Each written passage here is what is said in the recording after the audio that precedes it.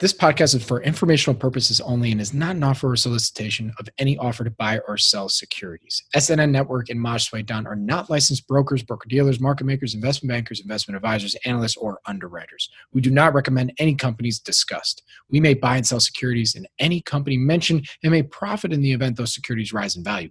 We recommend you consult with a professional investment advisor, broker, or legal counsel before purchasing or selling any securities referenced in this podcast.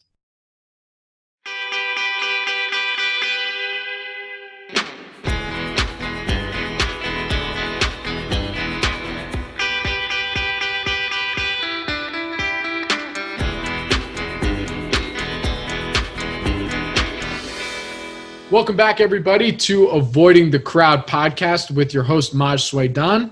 I'm your producer, Robert Kraft from the SNN Podcast Network. Maj, what's going on, man? How you doing? I'm great, man. I'm just a little tired, so I had to just interview the company for our UF. We did a live webcast of a company, actually a Canadian company. We're trying to look more at Canadian companies for our members, so that was fun. So nice. An hour and a half interview. Yeah, no, you had to decompress a little bit before we recorded today. So I would have been upset. What does a decompression consist of? Is it just splashing water in your face, or are you just staring at a wall for like 10 minutes and then I just off my bed until maybe he's not going to call me back. Maybe he threw his back out like you did. I think it's my chair, dude. I don't know what the hell's going on. But so you're waiting for the text. That's what it was. You're like, oh, don't text me. Yeah. Don't text me. I was getting ready. But yeah, man. No, it was a good day. I was pretty busy actually. Actually, we interviewed them. Symbol is Quisitive. QUISF is a symbol, I think, on that. Right, and then I think it's QUIS on the venture. Yeah. Yeah, and QUISF on the OTC. They're a integrator, a Microsoft integrator. It was a pretty interesting story. So we wanted to I interviewed the CEO maybe about 3 years ago. I wanted to see how they have been doing since then. And of course I didn't buy it, and it's gone up like 4 times since I didn't. But do you own any now? No, I don't, but definitely taking a look at it. Gotcha. Well, I think this is an interesting segue into the mindset and the strategy of you.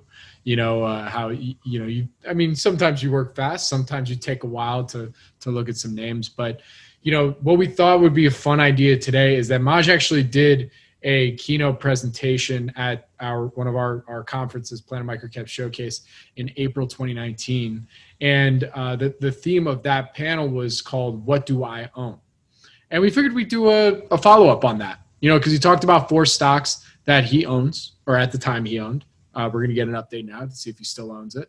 And the 4 stocks were, at the time it was Repromed, but they've changed the name and symbol, and it's now KRMD, Altigen at ATGN, RWWI, and DHX. Just to give, I'm going to show off for Maj a little bit, on 3 out of 4 of these names. Since he talked about it, he did the presentation on April 30th, 2019. As of today of our recording, which today is September 21st, 2020, KRMD is up 338%, ATGN is up 98%, RWWI is up 132%. Yeah, DHX, it's down 20%, but 3 out of the 4 say did pretty well in about a year and a half. So, we want to do an update, and full disclosure, any of the stocks that I just mentioned, neither I nor SNN Network do own shares in. So I'm giving you an update there. And so Maj, let's go through it. What was it at the time that interested you in wanting to own these stocks? And then, yeah, I've said update like 5 times in the last minute, so I'm going to say it again. Update on whether you still currently have positions in these stocks and why. Yeah, so of those 3, I had sold DHX since then, and I thought it was just an interesting topic because Connor Haley just actually published a really cool report on I guess some of the best multi-baggers, or I guess the multi-baggers over the last 5 years, and tried to. I think it was 700-page report that him and his interns did and I found that very interesting. And I think it was a really great idea because he kind of looked at them all and tried to find where some of the multi-baggers were from. Geographies. It's interesting to see a lot of multi-baggers, or even more, I think, were outside the U.S. And then he goes on to talk about some of the catalysts that propelled these stocks to multi-bagger status, and if they can continue based on what he saw there potentially.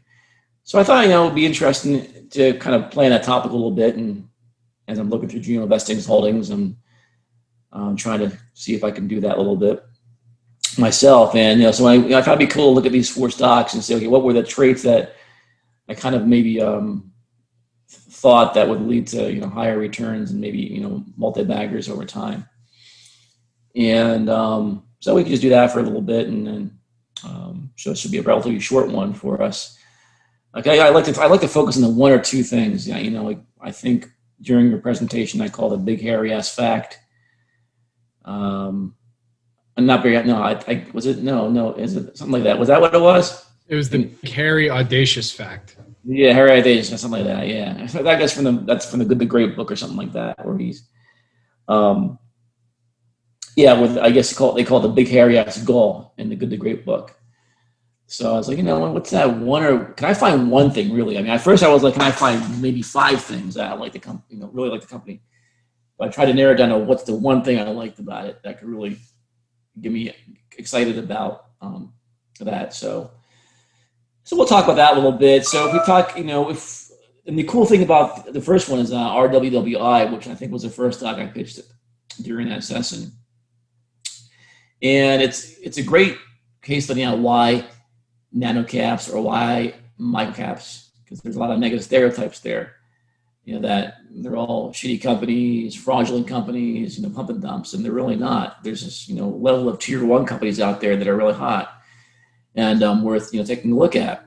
And RWWI is a great kind of case in point for that, actually. So if you look at that company, back in 2003, the company had, I think it was 22 million in revenue. This company is a software company, a reseller basically of architectural engineering software, where Autodesk is, I think, they're the biggest reseller, one of the top resellers for Autodesk. And so, the company, 22 million revenue in 2003. When I presented at the club at your conference, they were running at $100 million revenue run rate, and actually now they're, I think, maybe a $400 million run rate, or getting close to that. So it tells you that the Meyer Capital company does not always define the size of a company in terms of its revenue and stuff like that. So this is a very high quality company. They've been around for a long time, and it's just I loved it because it was a great kind of debunking of the whole Meyer caps are all a bunch of frauds and shitty companies. And that's part of the reason I invested in it too. But the stock has gone from, if you look at the chart, the stock was, as I'm looking back here, I think maybe 30, 40 cents, maybe back in, I don't want to say 2010-ish maybe. And then, it's right now, it's as high as, I think it's right now, it's about $14 in a straight line up. And you had a really great management team in this company that had a lot of deep experience in the software business and just making acquisitions that were accretive. But the one thing I really liked about the company was that I got excited about this thing was the margin profile, where it was going. So there was a lot of consolidation in the space, a lot of competition in the space. So these retailers are all competing. There was a dynamic going on where it was getting cut through. And there was this time where RWWI, a lot of others out there acquiring companies to try and gain scale. And during that time, there was, some erosion in the margins, and or at least, especially on maybe a little bit on the gross margin, but there were a lot more spending on the operating side too to compete and gain market share. But I kind of surmised that through looking at some of the trends that they had reached a point where their operating expenses were going to flatten out a little bit, and they got into a certain scale where, as revenues increased, that they're going to see a really big increase in net income. Disproportionate increases in the income compared to revenue increases. So I love those kind of stories where you have this operating leverage where if revenues increase 20%, maybe net income is going to go up 100 or 200%. And from my experience, a lot of multi-baggers are born from, if you can find that inflection point, you can kind of really ride a nice wave. And that's kind of where they were out there. And you saw after several, maybe quarters, a few years of having good revenue growth, but net income really not getting a lot of, momentum, even though they're making money, they finally started seeing a huge increase in their earnings per share growth relative to revenue growth and consistent. So that was pretty interesting. So that was the one, really defining kind of stat I liked on this company. That was kind of surrounding all of its quality there. So that was why the one trade, I look at that trade all the time and I'm looking for multi-baggers. What's that margin profile look like?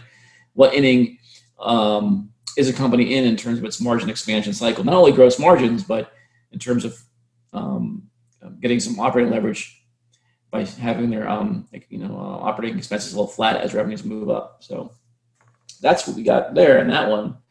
I'm not going to, KRMD, I talked about a lot. All symbol was REPR. And at that point, that was a classic moat with those guys. They just had KRMD as a home healthcare company, home infusion therapy kind of product that they've been selling for years. And they got a lift years ago. I think maybe 2007, 8 when I first bought the stock. I just got lucky when I bought it then that the Medicare coverage kind of improved in their favor for what they were doing. So that was a little bit of an inflection point, and that was just getting stronger and stronger. But they just had an incredible moat. And theirs was simple. There wasn't really a lot of competition there for them, and they had a first-class product, which is really, really important to me in this case, and especially the medical device. If you can find these first-class products in the medical device industry that have limited competition, you can see a lot of multi-baggers, arise from that. And that's what kind of happened there. And if you looked at the history of the company, even though when it was selling at 10 or 15 cents when I first bought it several years ago, and you can see that the company was this recurring revenue machine. They're growing revenue quarter after quarter on a sequential basis, year-over-year basis. And that's kind of one big thing that I liked about this company. They just proved they could do it for years. It's 13 years now. And that's kind of a result of the kind of moat type of dominance they had in their market.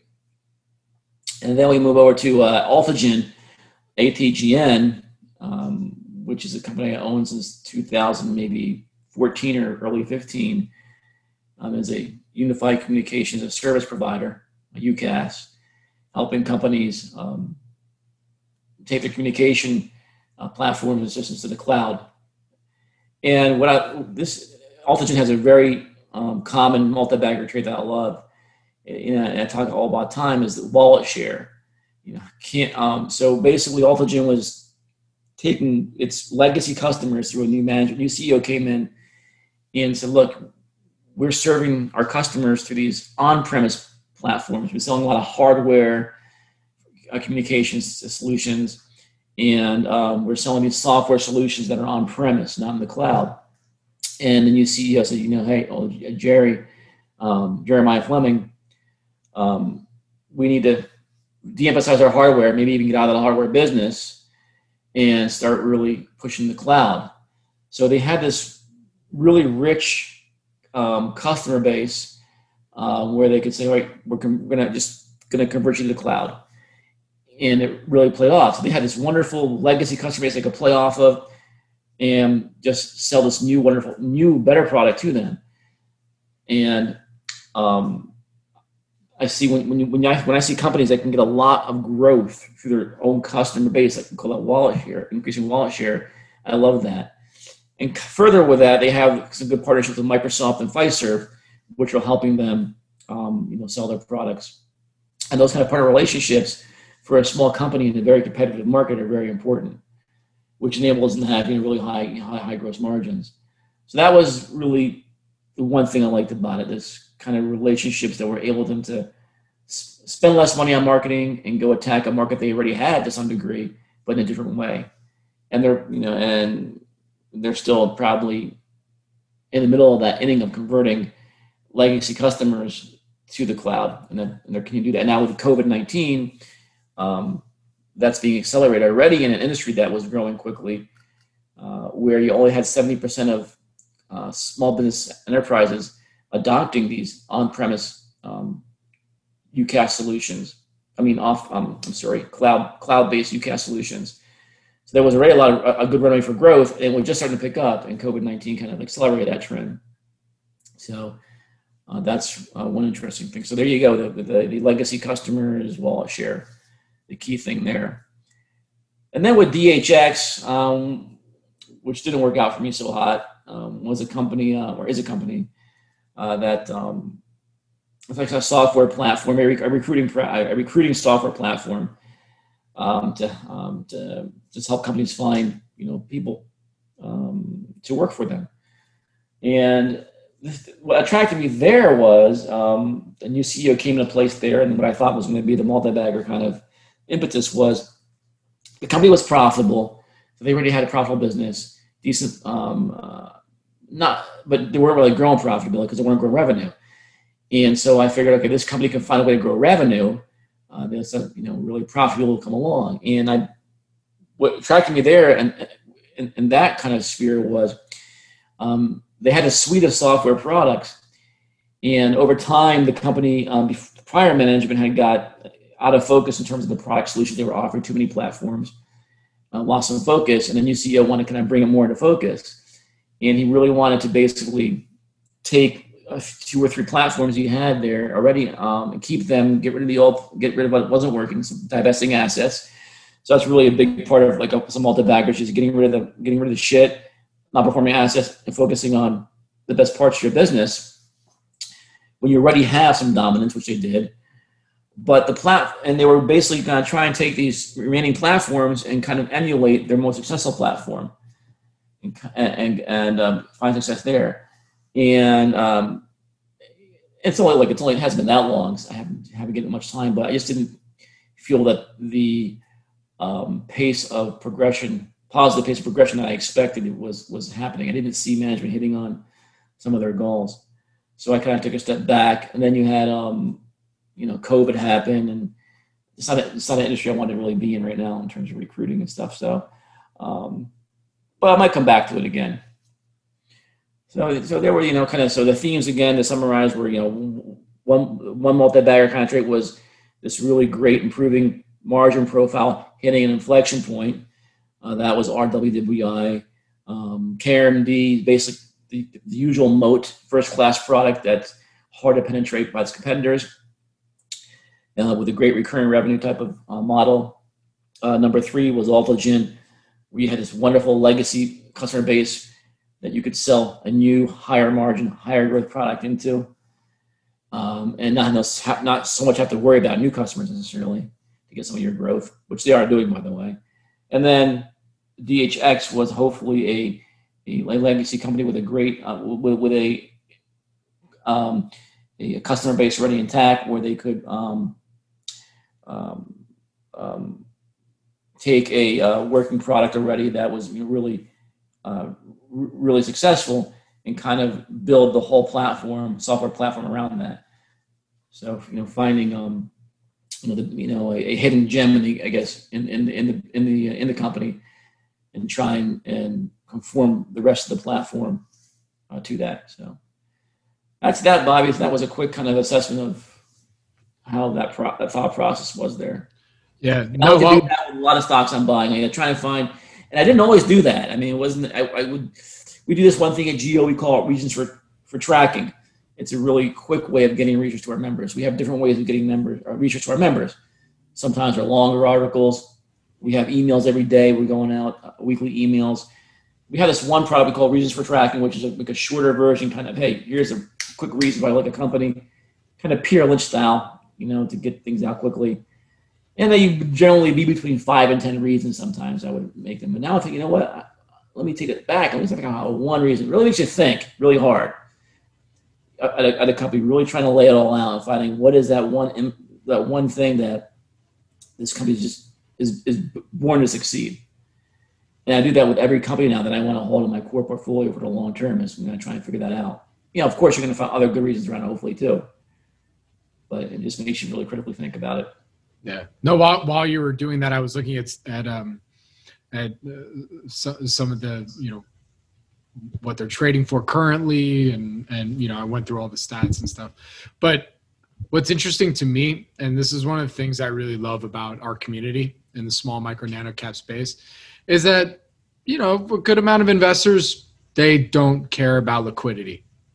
I mean, eventually, of course, they want to be able to get in and out of these names at some point. But at the end of the day, you're looking at just the business, and you'll figure out the rest later. Like at RWWI, I mean, it has an average, I think it trades like 5,800 shares. I think I was just looking at it today. I mean, what about illiquidity? What about illiquidity doesn't scare you? No, and there were times when I was first buying it, there was liquidity. Especially a lot of times before these stocks take off, you might find some or they're starting to take off, and some of these dead stocks for a while. There'll be liquidity because you have some legacy investors that want to sell the stock. Right. So you'll run into that a lot of times. But I don't really care about. I mean, the more illiquid for me, the better. I mean, it's just there's only one time you need liquidity is when you're wrong. My answer is like, all right, just be right. And most of us aren't managing billions of dollars, right? We can, we can buy these illiquid companies and put our money to work, and it just don't be wrong. And when you're wrong, I don't care if you're a nano cap or a big cap, liquidity can, stocks can become very illiquid. So for example, I remember LinkedIn. I always go back to LinkedIn, and this is before they got acquired a few years ago. And the company reported earnings before the market opened. It's a big cap company, tons of liquidity.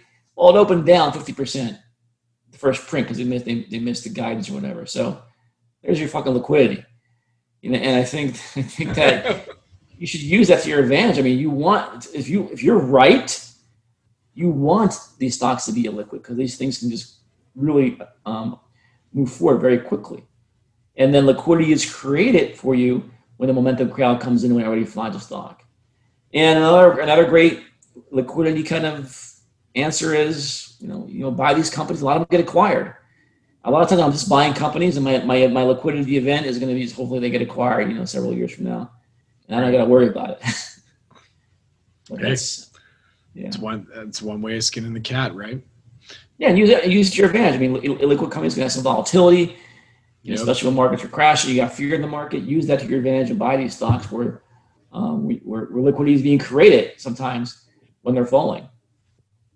Absolutely. And real quick, Maj, do you still have you said you sold out of DHX, but do you still have positions in KRMD, ATGN, and RWWI?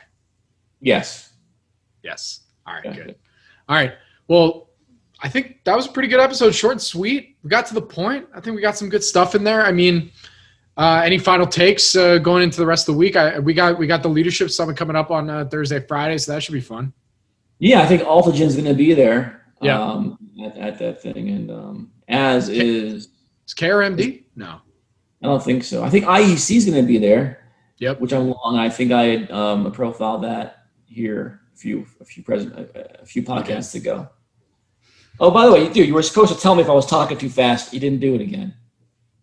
Oh, I didn't. Oh, I didn't tell you were talking too fast this time. Yeah.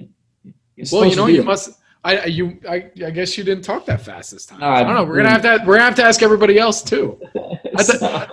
Wait, hold on. Is there a feature where you can listen to these things at like minus, like at I know you can listen at fast forward speed, but I wonder if there's like a slow mo speed. Well, YouTube, you can do that actually. You can bring it down. You can give me like a remote taser if I'm talking too fast, just buzz me or something. I'm just, at this point, I'm so used to talking to you and hearing how you speak. I'm just like, Oh, this is, and I know. See, when you get really, I know when you get really excited because then it's at like, it's like 5x. One of I remember to Gio was like, "Hey, we love the podcast. Can you tell Maj to talk a little slower, please? I can hear Bobby fantastic. I can hear Bobby great. Maj is talking too fast." I'm like, all right, we'll do that. Oh, that's funny. Write you a script and you can read it. Yeah, right. Hey, did you watch the game last? Just make sure you do that. I'm not offended if you do. So. All right, fine. All right. Well, you talk too fast this time. We gotta re-record the whole friggin' thing. But now you're fine, man. This one was good. You actually, what? I honestly, I was really just happy that you didn't pound the desk. I wanted to. Oh, did you? Oh, you would have killed me. It would have killed me if you pounded that. Actually, I think your listeners, they're gonna be like, I can hear Bob great. Maj is great info. You speak, you're speaking a little fast, and we keep hearing this. What the hell is that? Is someone knocking at the door literally the entire time? Like, is someone coming for him? This is insane. So, but hey, real quick, I have to congratulate you on your nice win last week. Freaking Giants suck. Oh, that was beautiful. We suck. I mean, Saquon's done. I know. Now Saquon's done. I mean, we weren't expected to be good this year anyway, but like. Yeah, well. There was some weird. There were some weird games. I had a horrible in my pool. Yeah. I was covering most of my games like the last till fourth quarter. Did you have money on that Cowboys Atlanta game? Because that was ridiculous. I did not, but I definitely I had Dallas win that game or covering, and I guess they. Oh, you did. Well, what was? Oh, so they won. Did they cover? I'm not good with the lines. I don't know what they mean. I never know. I really have no idea. I try I understand it, but I don't. Give me a good parlay. I'll do parlays all day. I had a good start. I'll pick it based on the line. I guess last Thursday was the first game of the week, and it was Cincinnati and Cleveland. Yeah, I think Cincinnati was underdog by 5.5. Okay.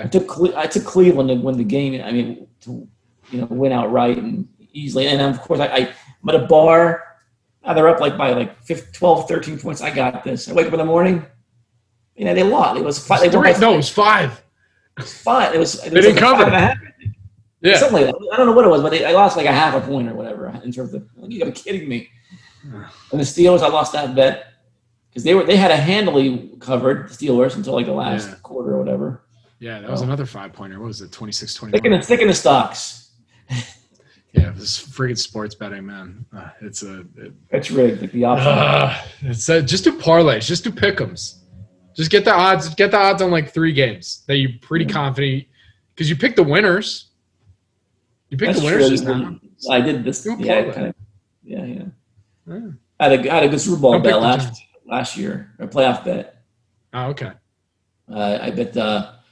I think it was Tennessee Ravens and I picked Tennessee to win outright that game. Oh, that was a mistake. Wait, they won. I was. They won. Yeah, I won I lost. I let it ride the whole time. I lost it. I got cocky. And I bet Houston. I thought the Texans would beat KC. Yeah. That was looking really good for 10 minutes, and I lost. I want to know what was your thought process there? In what right world did you think the Texans were going to beat KC last year? I just thought because you had Tennessee and Houston. You had Belichick, the Slables coaching the teams, that they'd find a way to do it.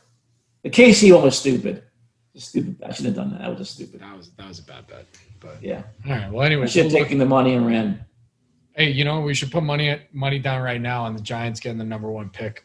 We're tanking for Trevor. Let's go. Let's get Trevor. I mean, Danny Dimes. It was fun, but let's just get that. Yeah, it was fun. We'll trade him. Get Trevor Lawrence in there. Let's do this right. That number when they took. Look, Danny Dimes has shown some nice things, but the fact that they took him that number 6 pick is still just what? Yeah, that was a little. That was a little absurd. I thought. Yeah. Yeah. Whoever took the under on where Daniel Jones was going to be drafted in that that big, or like that. If I don't know what the average bet was, like maybe he was mid tier, like 15. If anybody made a bet, he's going to be taken earlier. Wow, I hope they put a lot of money on that. But anyways, anyway, we should do more sports talk. I like I love sports. Yeah, you do. Yeah, but you don't do baseball though, right? Do you follow baseball? No. Okay, but you do football, and then you don't do soccer. Do you do soccer? No. Yeah, football. About a little basketball, but football's my thing. Football? Okay, good. We'll That's do football. my You know what? That's a new segment. We're gonna do football pick'ems every week. We should do like Bill Simmons and Cousin Sal. They do guess the lines. Let's do a guess the lines. I have to understand it first, but then we'll do them. That's fine. You probably do better not understanding them. Yeah, right.